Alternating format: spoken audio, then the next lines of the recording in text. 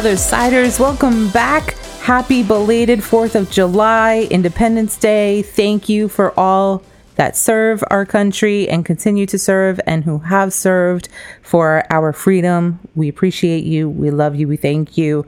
I am here with the frog to my lily pad, Mr. Rufino. Happy 4th of July on, well, we're recording this on the 5th, but you guys get to hear it on the 6th. Yes, and happy birthday to my mom. Today is her birthday. Happy birthday. And we spent time over there today with my nephew and our Patreons, our patrons. We'll get to see a little video story about today when they sign on tomorrow. So I'm excited for that. Just a little bit of silliness there. If this is your first time joining us, welcome. If you've been with us, welcome back. We appreciate you all. Thank you for listening and subscribing. And super exciting news. We hit 2,000 downloads last week. So yay! Golf clap. Woo-hoo. Golf clap. All right. So again, thank you for supporting us and for sharing the love and for giving us feedback. And we will continue to bring you the best of us every time that we do a show. So thank you for that. So Jeff, I had a quote for you today. Fire away. All right. I'm excited. So I want to make sure that you don't forget to drink water and that you get some sun because you're basically a houseplant with more complicated emotions. I think I'm going to say, as one of my coworkers says, I resemble that remark. Would I be your coworker at this point? I do not want to chase down that rabbit hole. Choose wisely. That's definitely not a line of question. I plead the fifth. As soon as I said it, I'm like, wait a minute. Okay, so I don't have anybody to bring that quote back to. It's not marked with an author, but it brings us to the point of today. And we're going to talk about analogies and examples for leadership. All right, excellent.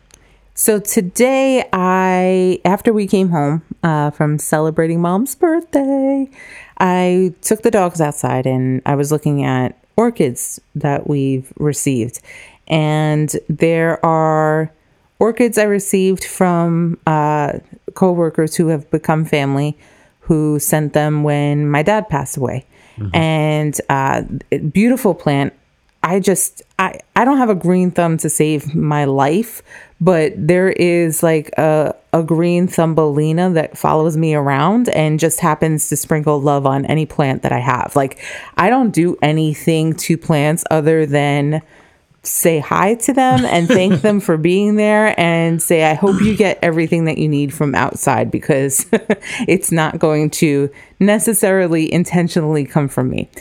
And so the one plant that we got started, and they're orchids, and they bloomed when we first had them. And then all of a sudden, there was no more flowers on them. Gone. Completely gone. The leaves were dried up. But I didn't want to do anything different with it. It was a memorial piece. It was something that was supposed to continue growing, and I knew it had purpose. So I just thought, it's out of season. Let it do what it's going to do. It's not hurting anybody by being where it is. Just leave the plant there, leave the pot there. The pot is really pretty. It works. And so the following season, it bloomed. And it bloomed around the same a year anniversary of my dad passing. And it was even bigger and better than it had been. And my mom had given me this year more orchids. She's like, you have a lot of good luck with orchids. These are for your birthday. Here you go. And it was awesome. So I took the orchids that she gave me and I put them in the same vicinity as the originals, thinking, okay, this environment works. We have a pool in our backyard. So the original orchids were to the left and these new orchids are going to go to the right. They will get the same amount of rain, should it rain, and they'll get the same amount of sunlight, same exposure.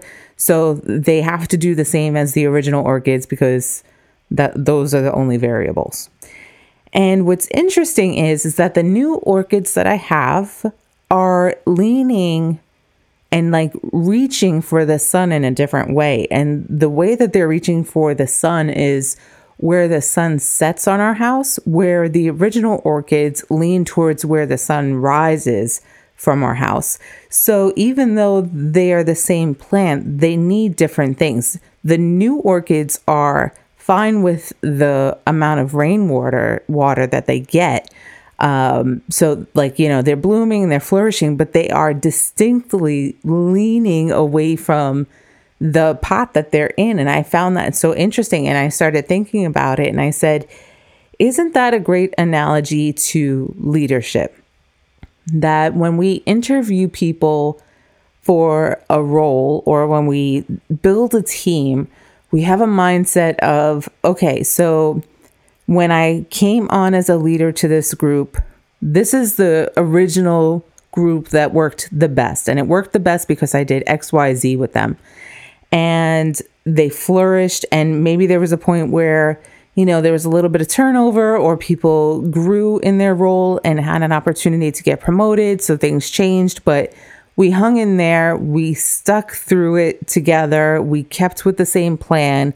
And, we had a little bit of a dip, but now they're back and they're growing and they're doing even better. So now that I'm building my team to be even greater, right? Taking it from great to greater. The new team that I had, I did the same thing with them. I also looked for the same qualities in the new team as the ones that I had in the original team. And yet they are doing their own thing and going rogue on me. Yeah. And it's not that they're not giving me the results that I'm looking for. They are just doing it in their own way and adapting in their own way. So when I think of leadership, I think of how do you bring that back to your team and your people. And one of the reasons why I wanted to discuss this is that sometimes when we are in a business environment, when we're not at home, we're actually in the office or we're in the store, we're doing whatever it is that we do, we tend to put on that persona, from head to toe. You either have the hat on or you have the outfit on and you're bossed up, you're ready to go, and you can't see the other side of it. And you can't seem to comprehend why this new team won't do what the other team used to do. Like, what's the problem? Because you haven't changed. You just know that the faces have changed. And I think when you bring it back to something as simple as a little thing that you do at home, or if you're me, you don't do, you just put them outside and say, okay, do your thing. It relates it in a different way where you're like, okay, so they both need water. They both need sunlight. I gave that to both of them. The only difference is that they're separated from each other, yet they still have the same opportunity. Why is one doing it in a different way and leading in a different way? And in looking at that, it's a matter of, well, there are different variables because you're not the same person you were when you had the original orchids. You're a different person for the orchids you have now. So there's different plants there's different pots that they're in, there's different soil that they're in, and the sun is reaching for these orchids in different ways because you have one placed on the left hand side that's probably a good 25 feet away from the others on the right hand side. I think the overall plant thing, I've been thinking about it for a few minutes since we started talking about this this whole topic. And there are different types of plants, right? So there are certain types of plants that need round the clock attention in order for them to grow. Like your kids. It could even be your kids and not even be work related. Yeah. Like I did everything with the first one and I'm doing the same thing with the second one, but one is not like the other. Yeah. So it is important to be cognizant of people's needs and differing needs. Some teams, I know I've been part of specialized teams where the more you micromanage the team, the less production you get because the team doesn't feel empowered to make project decisions that are necessary for success. And then there are other teams that need direction, that need that And sometimes it can depend on the person. Can I just go back to something that you said? I'm not going to wait for your answer. There was something that you said I about... I have allowed you to continue. Allowed me. I'm going to pay for that later, folks. There's something that you said where the team doesn't feel empowered to make decisions because of the micromanaging, right? Mm-hmm. The other, not the other side, but another added piece to that is the lack of adaptability that their leader or manager has, in that if you're not empowering your team to make a decision, and yet they need to make a decision, but you've made yourself unavailable by choice because, you choose to not answer your calls because you get too many calls, or you get too many emails, or because it's your lunch break and you're just not going to be there, you are enabling all this negative behavior and not adding to the solution. So just wanted to throw that in there. Yeah, absolutely. And I think a lot of that boils down to knowing your audience, knowing the type of work you're doing. Case in point, we can go all the way to, retail, for example. And in retail, there's a definite org chart, and there are people who are empowered to make customer type decisions, and there are people who are not, just by design, right? Whereas if you're working on, say, a project where you're designing a whole new user interface or something, right? Somebody who is in charge of an aspect of the design, it's not really, I guess, time effective. It's not a good use of their time to continually have to go back to the person managing the project and say, hey, is it okay if I move this line 10 pixels to the left? Mm-hmm. Is it okay if this box is not perfectly square? No, you should have milestones where you can go back and review. Mm-hmm. Absolutely. And on in the part of that, you have an understanding of what parts of this decision-making process are, who's the DRI for that. Well, I think also it makes me think of, and I guess I apologize in the past for my previous leaders, because I would tend to, I understand what the job required. I understand what the goal was and what needed to be done. So once I found all that out, I was like, psh, I was gone. And I didn't communicate to my leaders often enough. Not for everybody. Some of them already understood me and how I worked and trusted the work that I put out there and trusted what the team was trying to achieve.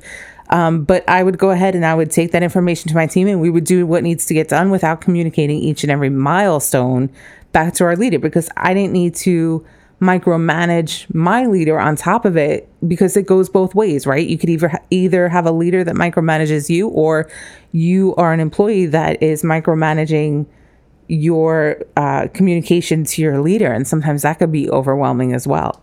Yeah, and actually you bring up a good point, because I'm here focusing on the types of work that require micromanaging, but even as recently as this year, you were in a completely different scenario. You're in a scenario that could require both, mm-hmm. and it really depends on the person.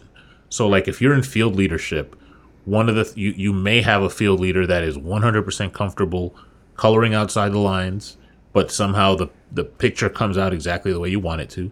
And then you may have somebody else that needs a paint by numbers. So they need, well, okay, so what do you want me to do? What does my week look like? What do you want me to be doing Monday, Tuesday? I can mm-hmm. execute for you, but I really need you to give me guidance of what you want me to be doing. Mm-hmm. On the other side of it, you have people who have leaders reporting to them, and they want their hands in every part of that environment. So they want to know what their team is doing. They know that whatever their team does reflects on them. So they really want, I want to say control, but I don't mean it in a bad way. They want a good reputation. Yeah. There is a good way to micromanage a situation without making it something excessive. And then on the flip of that, you have managers that empower their teams. They are there to give them, a helping hand when they need it. But for the most part, they say, I picked you for a reason. You guys are really good at what you do. We have touch bases, so you actually know what I'm expecting, and you got this. And that's why I thrived under different leaders, and why I would seem unhappy under other leaders, because the leaders that really knew me and understood my methods, I guess, for lack of a better phrase, because it really wasn't methodical. It was more of me building a team and working with them on their mindset and what the goal was, and empowering them to do what my leaders empowered me to do, which is you think outside the box. It doesn't matter how you do it, get it done, and, have fun while you're doing it. And let's see what this grows into, because maybe this will be something that we all do together, right? And that you have to understand, okay, who are your leaders of the team of leaders you already have? Who are the ones that are going to be innovative? Who are the ones that are going to help follow that innovation and help push the curve? Who are the ones that are going to be challenged on that because maybe they're more analytical and they need the facts? And how much time can you give the people who are being innovative to build up some facts so that you can bring them back to the analytical ones in order for them to maybe follow a little bit quicker than they were in the beginning? Interesting, one thing, it just occurred to me, because prior to when we were discussing getting ready for this episode, you were seeing if there were other analogies. And I think it just hit me that we can extend the analogy a little further. So if leadership, field leadership is like orchids, there are some that you need to water more. Some will respond better in the morning. Clearly, that's not the you orchid. Some respond better. Is it just field leadership, or is it all leadership? Like, what made you pick field leadership? Well, I say field leadership because when you're talking about retail, when you're talking about call center work, when you're talking about stuff where you're not very, and I hesitate to say middle management, because I don't mean office work. I mean being out where you are in a customer-facing environment.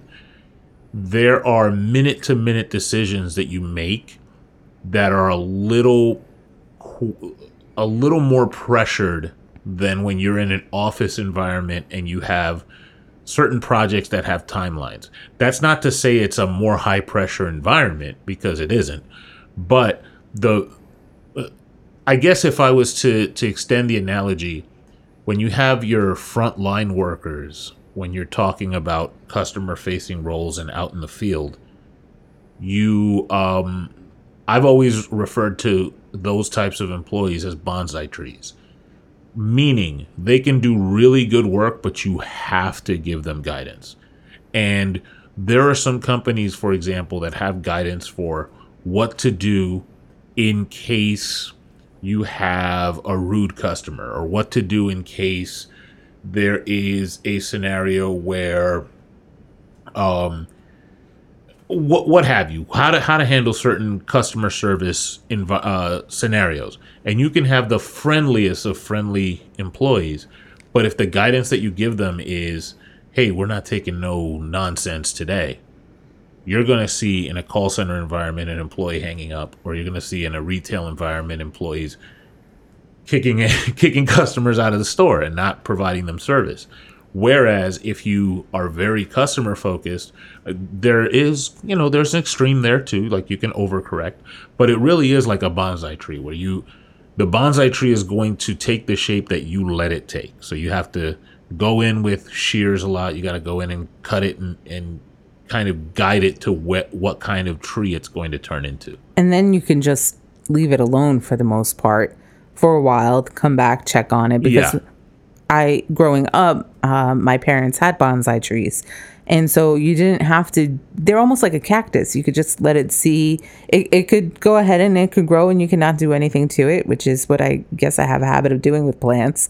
Or you could mold it into a shape, into something, but it's never going to be that oak tree that you have in the front yard. Yeah. Right. So you have to understand, is it realistic, the goals that I'm setting on the team, or are there limits to it, or is it limitless? Hey, other siders. Are you looking for the perfect decoration to adorn your home with? Or what about a seasonal wreath for your favorite holiday, exactly the way that you want it? Limitless Adornments creates beautifully unique, 100% custom wreaths all year round. Each wreath is handmade and custom made to celebrate your favorite holiday, hobby, or just a place in your home. If you're interested in placing a custom order for your own personalized wreath, look up Limitless Adornments on Facebook, Instagram, and Etsy to make your perfect wreath a reality. Mention The Other Side to receive 10% off your first order. Okay, so we're going to take it to another analogy, and here's the analogy that I'm going to bring into play. You could replace fur babies with real babies. You could replace fur babies with, I don't know, partners, whatever you'd like to replace them with if it doesn't fit your situation at your household. Tamagotchis. From the 1900s. Yes. Okay. We usually have to have some 1900s reference. Yes. And Tamagotchis is it. Or I should have said Furbies instead of fur babies. Furbies. I found out something about, not to go way too down this, but I think the Department of Defense actually banned Furbies because they thought that they would repeat government that's secrets. why I bought one. Well, not because I thought of the government secrets. I probably should have waited for you to finish your sentence. I thought the intention was the more you talk to it, the more it learned your language and would speak back to you. Yeah. It never did. It always had the same stupid thing. So here I am talking to a stuffed animal, and it could be Chucky for all I know. Anyway. Goodness. So as we were setting up and, we got home, I finished my schoolwork and we started setting up for doing the show tonight. I have Daisy, who is I say my, but I mean, yeah. She started out a daddy's girl, but she's all about mom. She's currently laying on me right now. Yeah. So Daisy and I have a different kind of communication, and Daisy will sit and stare at me. And she's like pleading with her eyes, trying to send me a message and hoping that I interpret it like the Furby that she wishes I was, right? That somehow I start speaking her language. And I had already taken the dogs out to do their thing before the show. We have a routine so that this way we don't have distractions. And, our fur babies are a part of our lives. So they're up here and they're just kind of laying out and chilling. But Daisy's giving me the stank eye, and she's like getting more intense each time she's looking at me. And I'm putting it off because, we have plans for a show. We're in the middle of a conversation, and she's pleading with me, and I'm just like, Daisy, we already went out. Like, no, we can't do this right now. And then I think to myself, okay, well, every time she does this, there's a reason for it, and there's always a result from it. So, all right, Jeff, you finish setting up. I'm going to go take the dogs outside so this way they can do their thing. And it makes me think of a phrase that I used years ago, probably when we first got together, when we were talking about friends. And it was, your urgency is not my emergency. Mm-hmm. And it was a matter of poor planning on your part doesn't mean that I have to have great planning on mine to help you out of your situation. And it was because the people that we had surrounded ourselves with were always in a situation of desperation, and maybe always is a strong word, but there was always a situation of desperation.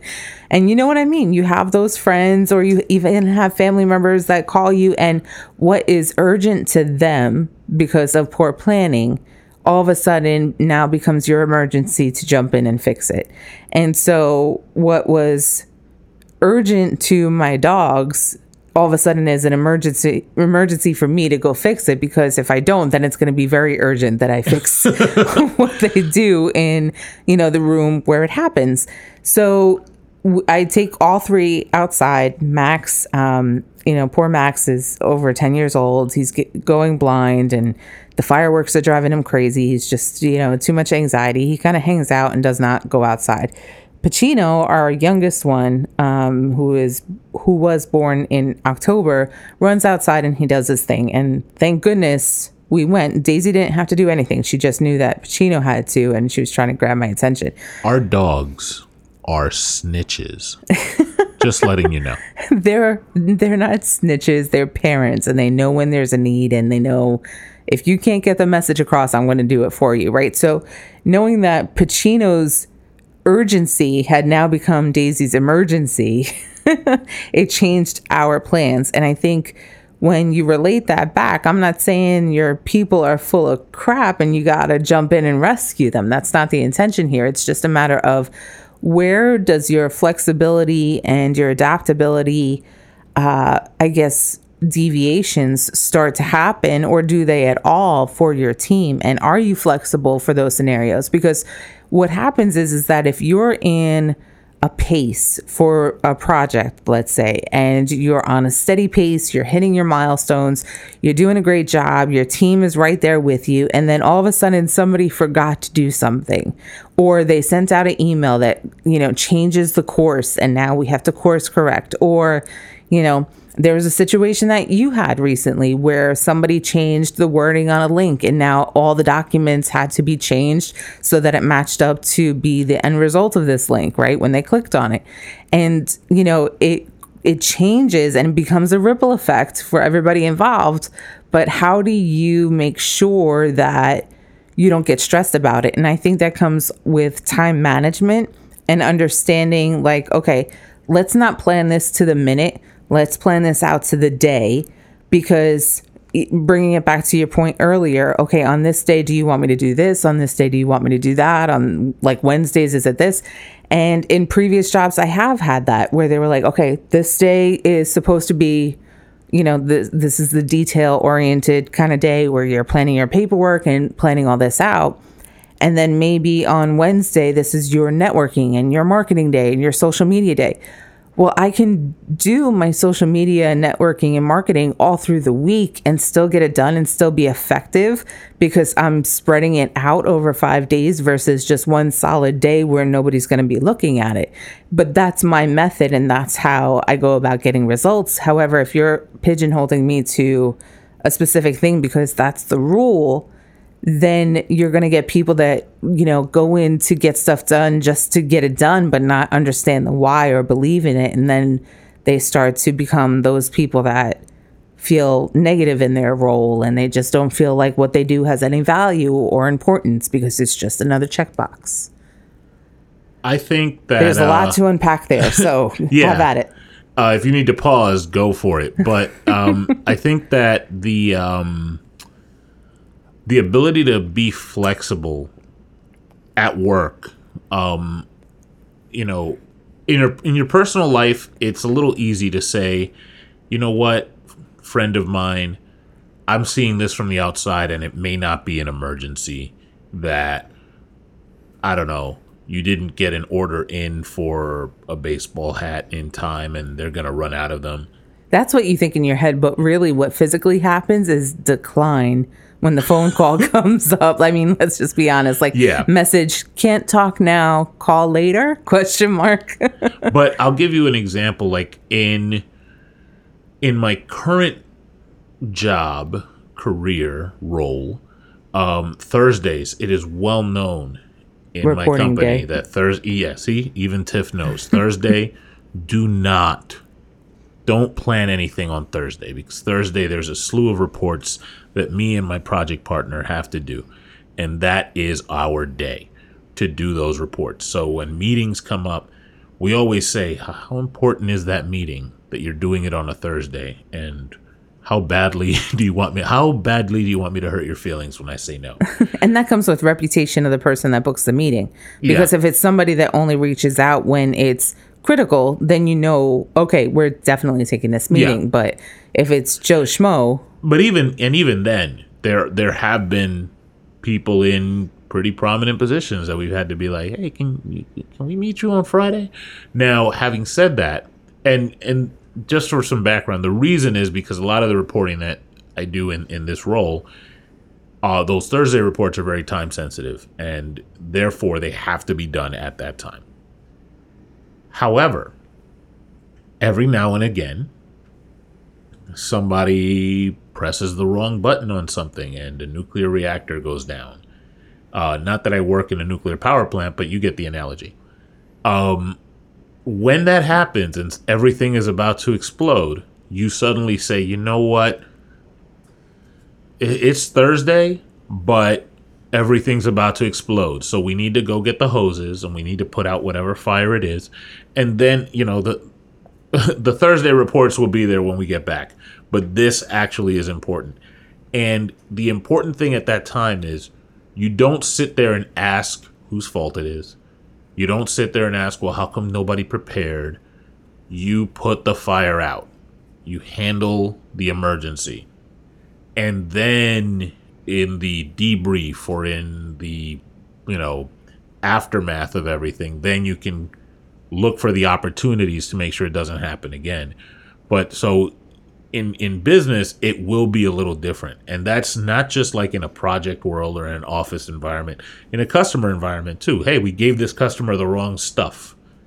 You're not going to sit there in front of a customer and be like, okay, John, why did you give this person the wrong stuff? This is the third time. You handle the issue and then you move on to the next thing. It makes me think of feedback that I received when I was newer to working and I was newer to the environment of an office setting. And, I had a manager that was definitely a manager. She was very stern when you saw her face. She wasn't very smiley or pleasant until you got to know her. And then you understood, the expressions and everything else. But one of my very first performance reviews that was different than a retail review where, retail reviews were a little different back then where you just check the box if they were doing their job, if they set the planograms, if they, had perfect attendance, that sort of thing. This was more of a performance in personal attributes, for lack of a better phrase. I keep saying that a lot today. I don't know why. Anywho. And one of the things that she said to me was there seems to be a lack of urgency in the tasks that you take on. And what I heard was you're lazy and you don't get things done. And so what I started to do was anticipate needs and provide things ahead of time so that I wouldn't be in a place where it looked like I had a lack of urgency. What it really was is that she was looking for the prestige with her leaders, and she had to show that she was busier than she was and always hurried and always rushed in order to make it seem like she was valuable. Whereas I would sit back and say, I don't see why we're panicking about this, and I don't understand why me being calm about this is an issue. I still got it done before the time frame it was needed to. I just don't react the way that she wanted me to. However, the learning is that that's where the innovation came from, is how do I anticipate the needs of not only customers, but of my peers and of my leaders and also of myself so that I could be ahead of the curve and keep pushing forward instead of hanging out in the back.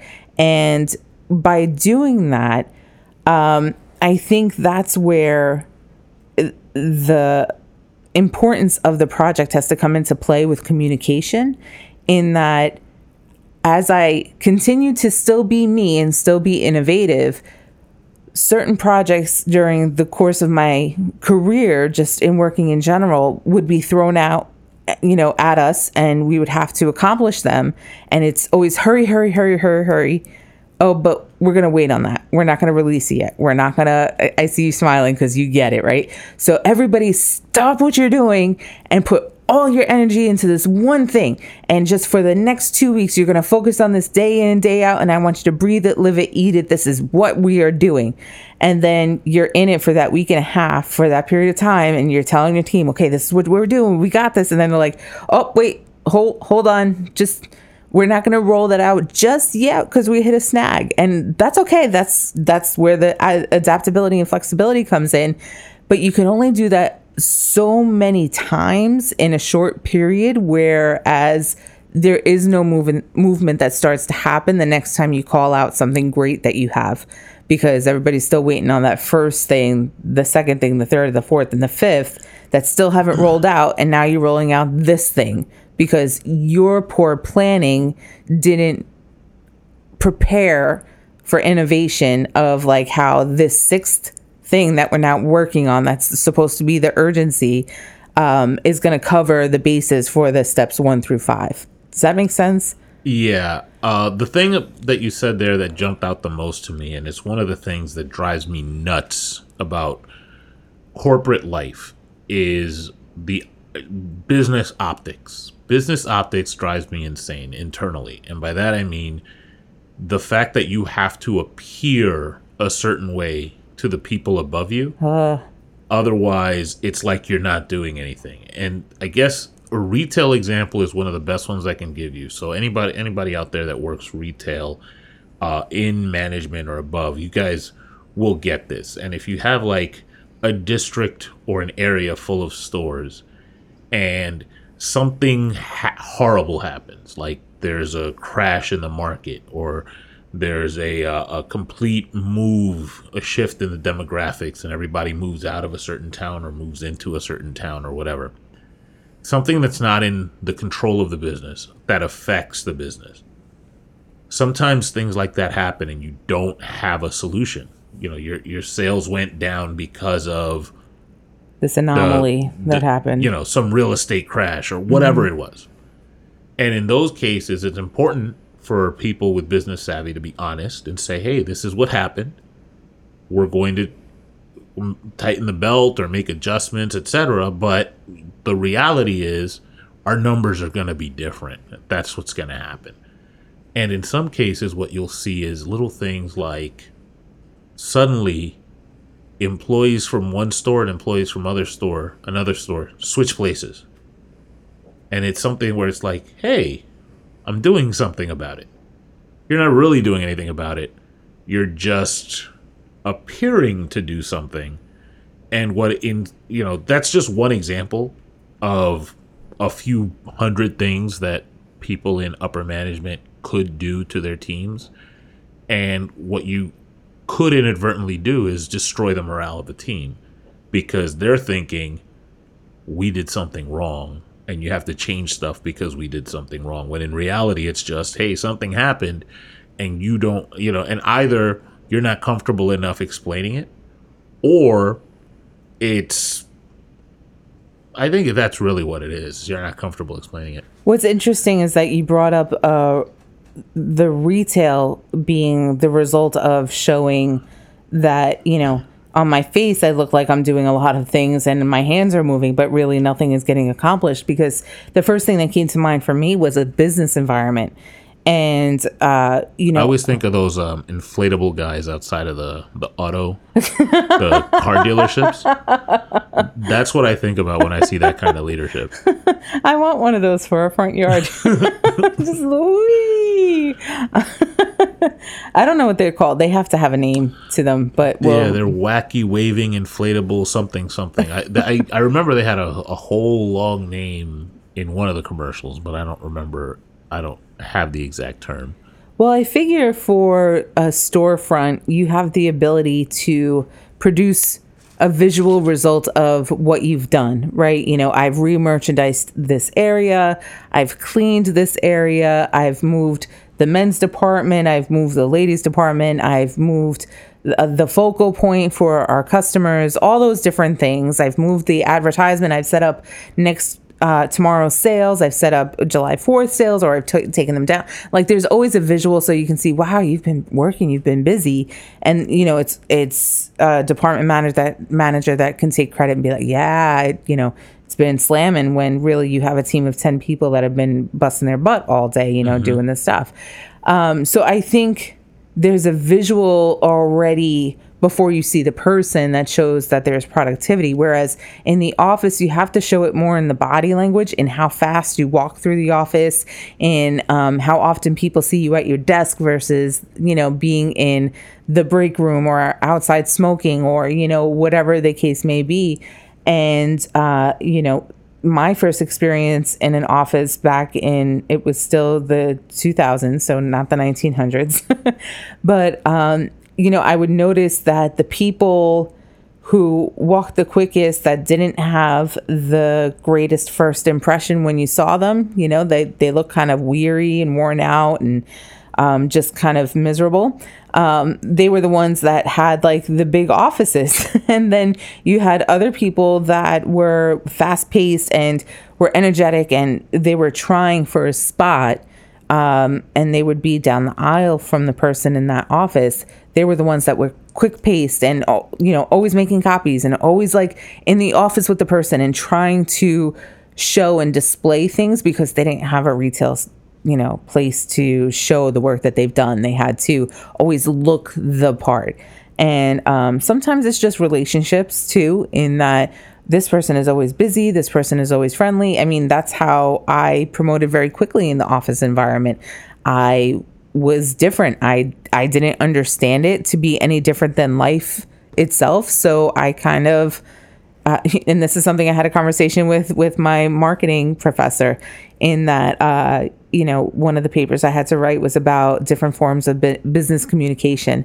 And I said, I don't know how I got through the early 2000s in an office setting with the communication that I had, because looking back, I'm kind of mortified at how immature it was, with all the exclamations in my emails and all the cute quotes that I put in there and the different colors and stuff. But that made me stand out in different ways for being myself, for not, going into the culture of competition, because I didn't know what the competition was or what I was doing in that role or where I was going to move to, or if I even wanted, for me, I started in that office role as a temp, and I was getting supplies and I was making copies and handing out the mail, and we would clean up the lunchroom and we would order lunches for the big meetings that were happening for the big executives. And I love the company because the company always stuck to the thought of, we don't have debt. We didn't start with debt. We won't have debt.